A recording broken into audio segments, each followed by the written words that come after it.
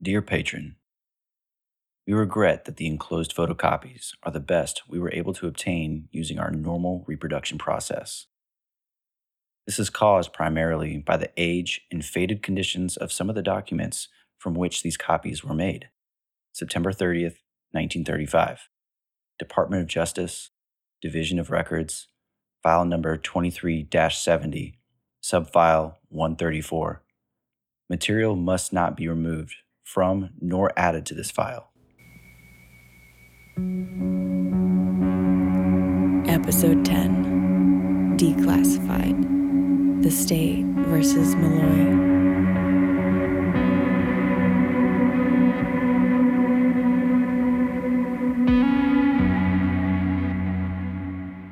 In this episode, we are going to reveal a declassified federal document from the National Archives of College Park, Maryland.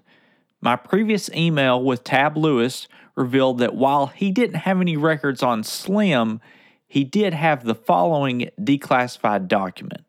Headline reads, Malloy held for shooting, bond of $25,000 fixed for U.S. agent.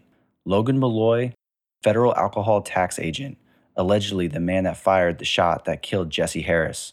Suck Creek moonshiner was held under $25,000 bond for action by the Marion County Grand Jury in Jasper Tuesday afternoon. Malloy went to Jasper and surrendered to Sheriff Turner Coppinger Tuesday.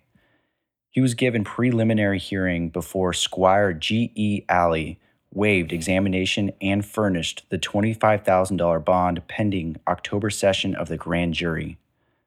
Malloy pleaded not guilty and did not offer any witnesses. He was accompanied to Jasper by U.S. District Attorney J.B. Frazier, Jr. Witnesses for the prosecution at Tuesday's hearing included Mrs. Jessie Harris, widow of the dead man, Coroner R.H. Hall of Marion County, and Joe Lusk of Suck Creek, who claimed to be an eyewitness of the shooting. It was Lusk who originally charged Malloy with killing Harris. The federal officer, said Lusk, shot Harris with a high-powered rifle as the moonshiner attempted to escape a raid last Tuesday by crossing the Tennessee River in a motorboat.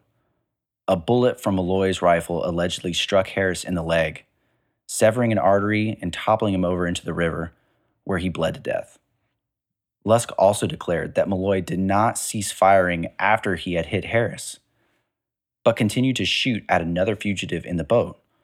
It was only when Agent J.D. Jones, in charge of the raid, ordered Malloy to stop firing that he did so, Lusk said. To his previous statement, Lusk added the testimony that Malloy, when he commanded the two men to halt, did not tell them that he was an officer of the law. Mrs. Harris and the coroner testified only to establish the fact of Harris's death. Both Malloy and his superiors have maintained strict silence about the incident. Article from the Chattanooga New, August 14th, 1935. My suspect or person of interest, James Logan Malloy, is apparently no stranger to using excessive force in his moonshine raids.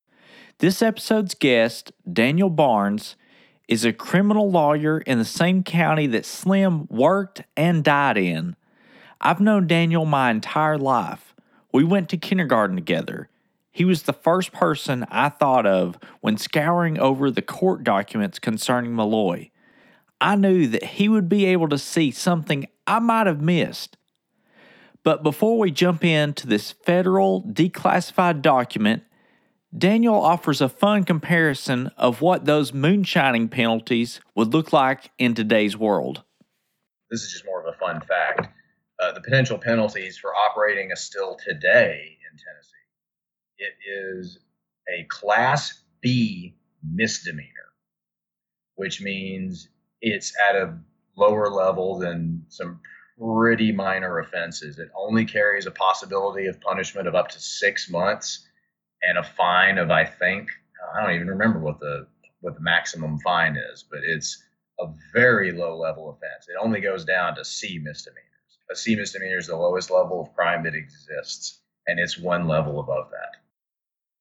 U.S. District Court at Chattanooga, Tennessee, December 10th, 1935.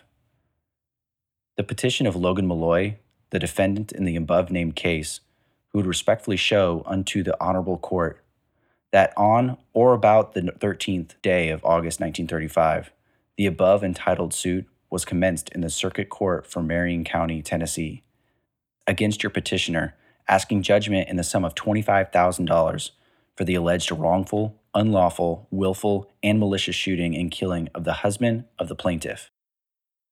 Prior to the commencement of the said suit, and at all times hereinafter mentioned, your petitioner was and now is a duly appointed investigator of the Alcohol Tax Unit of the Treasury Department to the Internal Revenue, with authority to act in and for the state of Tennessee and Eastern District thereof. Daniel notes his initial reactions towards the document. Well, procedurally, it was pretty standard. Now, of course, looking at anything from 1935, law is completely different by now. And just as a word of warning, I don't know necessarily what the law would have been at the time. The criminal code has been overhauled multiple times.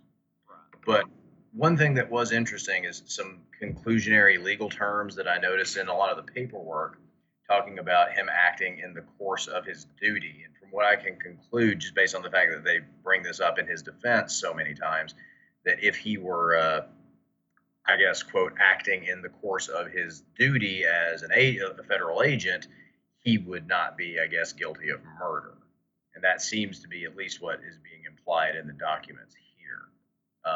It's a familiar term for like employment law and civil torts, but it doesn't have, as far as I'm aware, a place in criminal law anymore. So that was somewhat interesting. Apparently, there was some motivation to bring both cases to the federal level. Right. He seemed to, or his attorneys seemed to think that he would do better in federal court. I'm guessing that's why they had applied the habeas corpus. I mean, obviously, given recent events, it's kind of insane just to see how quickly that a murder charge actually resulted in this at the local level. You know, he actually did a preliminary hearing and was bound over, which means that a judge had to hear the facts in this case at the general sessions level, find probable cause, and then send it to the grand jury, who apparently then indicted him. So he actually they found probable cause via two different methods to begin his criminal case before it was apparently removed to federal court.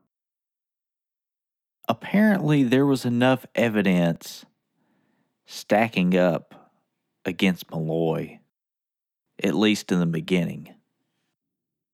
No, I think that's pretty spot on. He was so clearly motivated to get to federal court. He clearly thought he was going to do better in federal court. Whether that applied to just one side, because there was the civil suit and the criminal suit, I don't know, but he clearly wanted both removed to federal court. What kinds of cases are handled in federal court? Federal court jurisdiction is limited to certain types of cases listed in the U.S. Constitution. For the most part, federal court jurisdictions only hear cases in which the United States is a party, cases involving violations of the Constitution or federal law, crimes on federal land, and bankruptcy cases. Federal courts also hear cases based on state law that involve parties from different states. While federal courts handle fewer cases than most state courts, the cases heard tend to be of great importance and of great interest to the press and the public. Provided by uscourts.gov.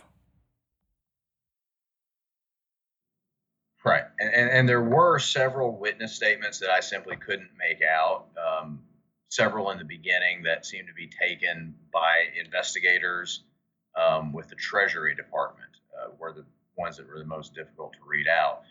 But the ones from the people that were, I think, more directly involved, Alton and Joe Lusk especially, were pretty easy to read, actually. And the thing that surprised me the most was that there's this killing, and most of the witness statements are pretty consistent. There's some slight variations about time and distances, but they're pretty narrow. Everyone seems to agree that the 3 shots that were fired, well, that there were 3 shots that were fired, which right away is kind of peculiar that everyone agrees that it was 3 shots, and that they took place in about a 1 to a little less than 1 minute rest period between each one. If it were me and I were on a jury, just looking at these facts, if I were the finder of fact on this, I definitely see some things that are suspicious to me. And this is more just as a colloquial person, as a legal, well, I wouldn't say expert, but as someone who works in the legal field, there's not anything there that's like, oh, this is clearly legally the definition. Is more about applying the facts. And there are some holes in what seems logical. The thing that was strangest to me was the fact that he had his femoral artery severed by the gunshot, but almost every witness statement seems to have him in the water for some period of time, swimming and not immediately struggling. And I'm not a medical expert by any means, but I would imagine if your femoral artery is severed, you would bleed out very quickly. That was what stuck out to me the most, and I don't know what to make out of it because everyone seems to be pretty much in agreement with what the facts are. Here is an article that verifies Daniel's concerns about the gunshot wound to the femoral artery. The body has 2 femoral arteries that branch off from about mid-abdomen into each thigh. They are among the body's biggest vessels, and in the groin area and upper thigh are about as big around as an index finger. Stopping blood loss gushing from a bullet hole in that region can be extremely challenging, even if the wound is close to that groin. It would be hard to put a tourniquet around it, said Dr. Gannon, an emergency medicine specialist at the University of Illinois Medical Center in Chicago. An injury of this type essentially means you can lose all the blood in your whole body within 5 minutes, said Dr. Mary Pat McKay, director of George Washington University's Center for Injury Prevention and Control. Article from ESPN.com. I think the thing that struck me as the most peculiar about the gunshot wound itself was that I could be misremembering, but it sounded like they were saying that the gunshots were fired after Jess Harris was in the water. And if he's in the water when he was hit, it seems very difficult to believe that, short of some very high-powered rifles, any bullet could go that far into the water and maintain enough momentum to get him in the leg. And I don't know enough about guns to maybe know that. I mean, I shoot guns, but I haven't measured their velocity underwater. That seems like an awfully long way for a bullet to go underwater to hit someone. And I wonder if he was shot while he was still in the boat. Apparently, all supersonic bullets disintegrate in less than 3 feet of water, but slower velocity bullets, like pistol rounds, need up to 8 feet of water to slow non-lethal speeds. Next, Daniel gets into the 2 statements concerning the autopsy report. 2 statements about that. One was the coroner and another was an undertaker. And if I recall correctly, the coroner essentially said it could have been either or and that he didn't check his lungs for water. I'm guessing they just didn't do a complete autopsy, is what I gathered from it. And that may have just been where it stopped. Like, we're just not going to do the full-fledged autopsy to determine what he died from. He could have drowned. He could have bled out. My inclination would be to assume that he drowned because I just can't imagine someone being able to stay above the water very long with that serious of a wound. I've read and reread this document, at least what I can make of some of the illegible parts. The investigators interviewed the coroner's assistant, who said that he would testify to finding water in the lungs, consistent with drowning. But the coroner also stated that the lungs were not checked for water. They weren't even checked at all, at least according to the coroner. Of course, the logical conclusion after hearing the ESPN article would be that drowning would have only been an accessory to the femoral artery being severed, although the artery that was struck meant he could have potentially bled out within minutes, since he fell in the water. he would have also had time to drown. One thing that I can gather from this is that they would have witnessed Jesse Harris die within minutes, either by drowning or by loss of blood. This nullifies all statements given by investigators who said both men got away. I go on to mention the mysterious call that was received the night of the incident. About 10 p.m. on August 6th, I received a telephone call from some party. I asked him his name, and he said Hobart or Homer, but would tell no more. He stated over the phone that they had been dragging the river for some person that was drowned near the point where he had destroyed the distillery. I asked him who they were dragging for, but he refused to tell me and hung up the receiver. Excerpt from J.D. Jones, investigator. Yes. And I think one reason you might have missed this, I was trying to look into that myself. I think that person gave a statement. I think it's one of the ones that's very difficult to read in the 20s range, but I believe there's someone there who talks about having dragged the river and gives an official statement. So I think that's what it is, but those are so hard to read that I could just be misinterpreting that. I did see that that was how they discovered the body. I can't make much more out of it than that, but I seem to remember somewhere in the 20s and 30s where the stuff is really poorly printed that someone had a statement where they had mentioned something about that. Here's the Cliff Notes version. Malloy stated he fired a shot aiming for the motor of the boat. Afterwards, he fired 2 more shots within a couple of minutes. One of those 3 shots struck Jesse Harris in the femoral artery. According to Lusk, the first shot struck him because Jesse screamed out. Malloy and his posse of investigators had to witness Jesse's death either by blood loss or drowning. Some of this just doesn't add up. That's pretty much everything that I see as a lawyer, at least. A lot of the stuff that I have looked through that just seems inconsistent. I mean, maybe I have some more expertise on these kinds of things, having read hundreds of police reports, but there's nothing in my training as a lawyer that makes anything stick out in particular. There was one other thing I thought that was very strange, was about, and I forget where I saw this, but someone had said in the lead up to the raid that they expected there to be a boat or 2 tied at the river, and expressed that they wanted to try to cut off their escape and maybe someone should prevent that, but it seems that no one did. There were no steps apparently taken from anything I could see, at least, where someone tried to cut them off. You know, they just kind of seemed to stumble across it and then chase them down when they got into the boat. And at 40 yards or 40 or 50 yards away, just starts shooting at the boat, which is another peculiar thing. If you're really trying to prevent escape, I don't see how shooting a motor seems to be the most efficient way to do that. But especially if one person is paddling with their hands, they can't be really getting away that effectively. I don't know. Oh yeah, I guess just the idea of paddling with your hands if you're in a motorboat seems kind of peculiar. It seems very peculiar. Some of the statements from Malloy and other officers just don't make sense concerning the paddling via use of the hands, especially when you have a motorboat.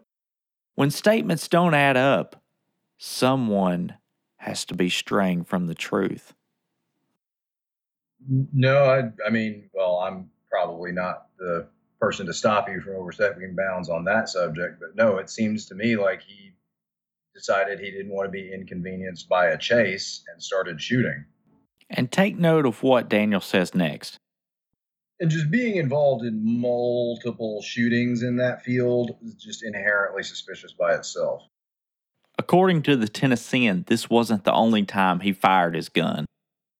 But I would tell you a couple of things that you could maybe, you've probably already tried this, but one things that might clarify a little bit more about what happened with this case is if you could find the actual just court records about the lawsuit that was brought, because there's both a criminal case and a civil case. One thing that would be very interesting to see, and it would be kind of telling how strong he thought the case against him was at the time, is whether there were any responsive pleadings done to the civil suit before they tried to remove it to circuit or to a federal court. Because typically the first thing you do in any civil suit, if you have a half decent defense, is you file a motion for summary judgment or a 12B6 motion to dismiss a claim.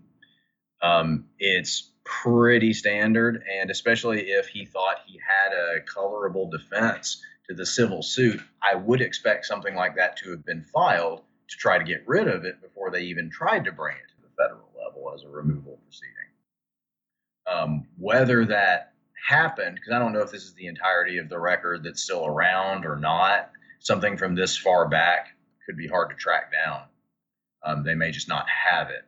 But if he didn't file that, then he seems to have believed that he was in some hot water on that case, especially since, and this is what makes me think the most suspiciously of him, is just the fact that two people kept this case around. It's hard for me to imagine a Marion County grand jury indicting someone without some really strong evidence today.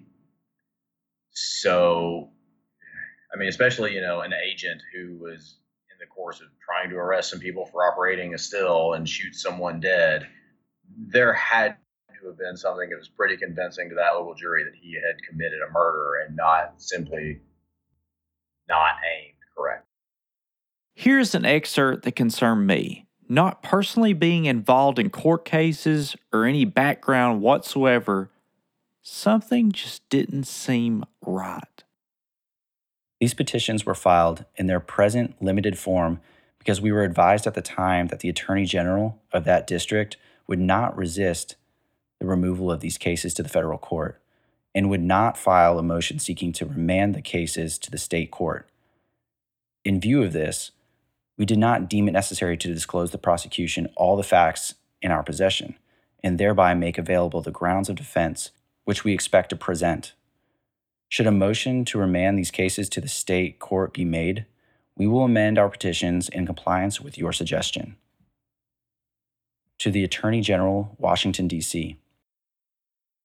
To a degree, yes. And there's always gray area. That's what they're probably referring to is a process called discovery. That's usually the first step in a criminal proceeding when it's at the trial court level. It's where the defense attorney would petition the state to turn over all relevant evidence to the case. Now, there are a few things that are protected. And of course, everything that I'm aware of now is going to be case law that's newer than this case. But a good example would be if there's an undercover drug buy case, the identity of an informant is not turned over unless the case is going to go to trial. That's one thing that is generally protected because, they don't to just immediately turn out the names of their CIs. There are other things that can be protected, things that are not discoverable, and a lot of the times you'll have fights about that kind of thing. It's very common for whether it's the district attorney's office doing it themselves or the police not turning things over. There are a lot of the times discovery fights about whether things are turned over or not. It's fairly common. To bring the conversation to a close, I petitioned Daniel with my concerns in light of recent events within law enforcement. There are a lot of reasons, in my opinion. The biggest being that there's no separation between the people that enforce those laws and the ones in that situation that should be prosecuted. For instance, a great example to talk about the procedural problems is the Michael Brown shooting in Ferguson, Missouri.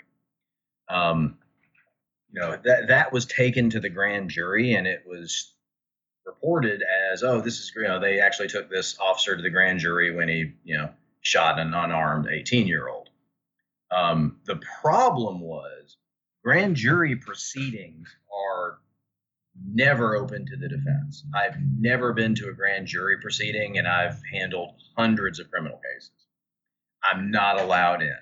The only people that go to grand jury proceedings are people called by the prosecution. They get to call witnesses. There's no witnesses they have to call, so they get to pick and choose who they call, what questions they ask. No one gets to introduce another point of view. There's a saying that a competent prosecutor can indict a ham sandwich for murder because no one gets to say anything else.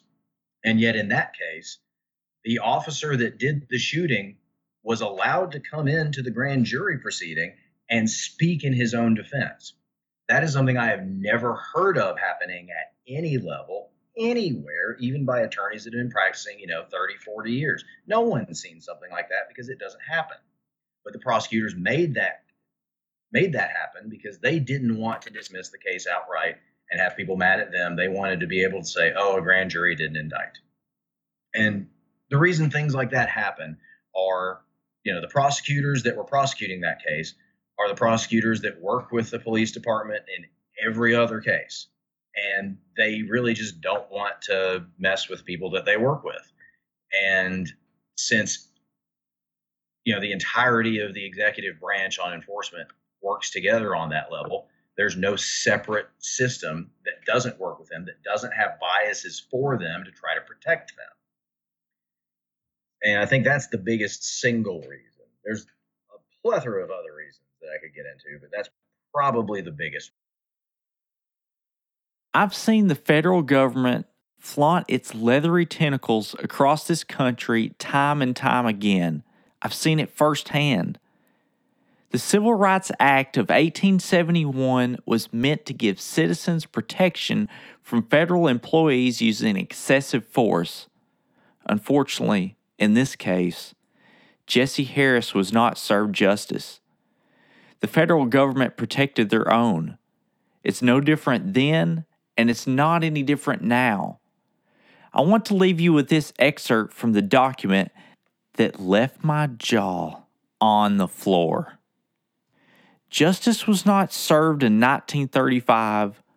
Malloy got away with murder then, so couldn't he also have gotten away with it again in 1937? Pay close attention to the last sentence. In compliance with your request to remove the above civil case, which was filed by the widow of Jesse Harris against Inspector Malloy and is pending in the Circuit Court of Marion County, Tennessee, you are hereby authorized to take the proper steps to remove this suit from said court to the United States District Court for trial and do whatever is necessary to protect the interests of Inspector Malloy and the government in the matter. Sincerely, Joseph B. Keenan, Assistant Attorney General. And do whatever is necessary to protect the interests of Inspector Malloy and the government in the matter. And do whatever is necessary to protect the interest of Inspector Malloy and the government in the matter.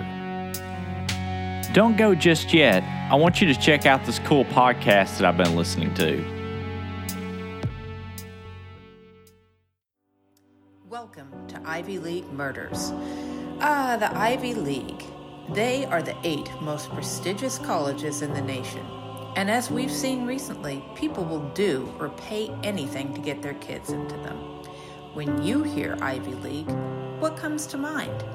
Is it the hallowed halls of education and tradition, professors in tweed coats pontificating about Walt Whitman, elitism, finals clubs? What you probably don't think of is murder. On this podcast, we focus on cases affiliated with the Ivy League, exploring the darker side of higher education. What happens when genius becomes evil? We deep dive into the stories behind the picture-perfect Ivy Leaguers who appear to have everything and throw it all away. And for what? Love? Money? Obsession? My name is Sarah Alcorn. I'm a Harvard graduate, and I've been a private investigator since 1999. Join me and longtime crime diva Laura McDonald for Ivy League Murders.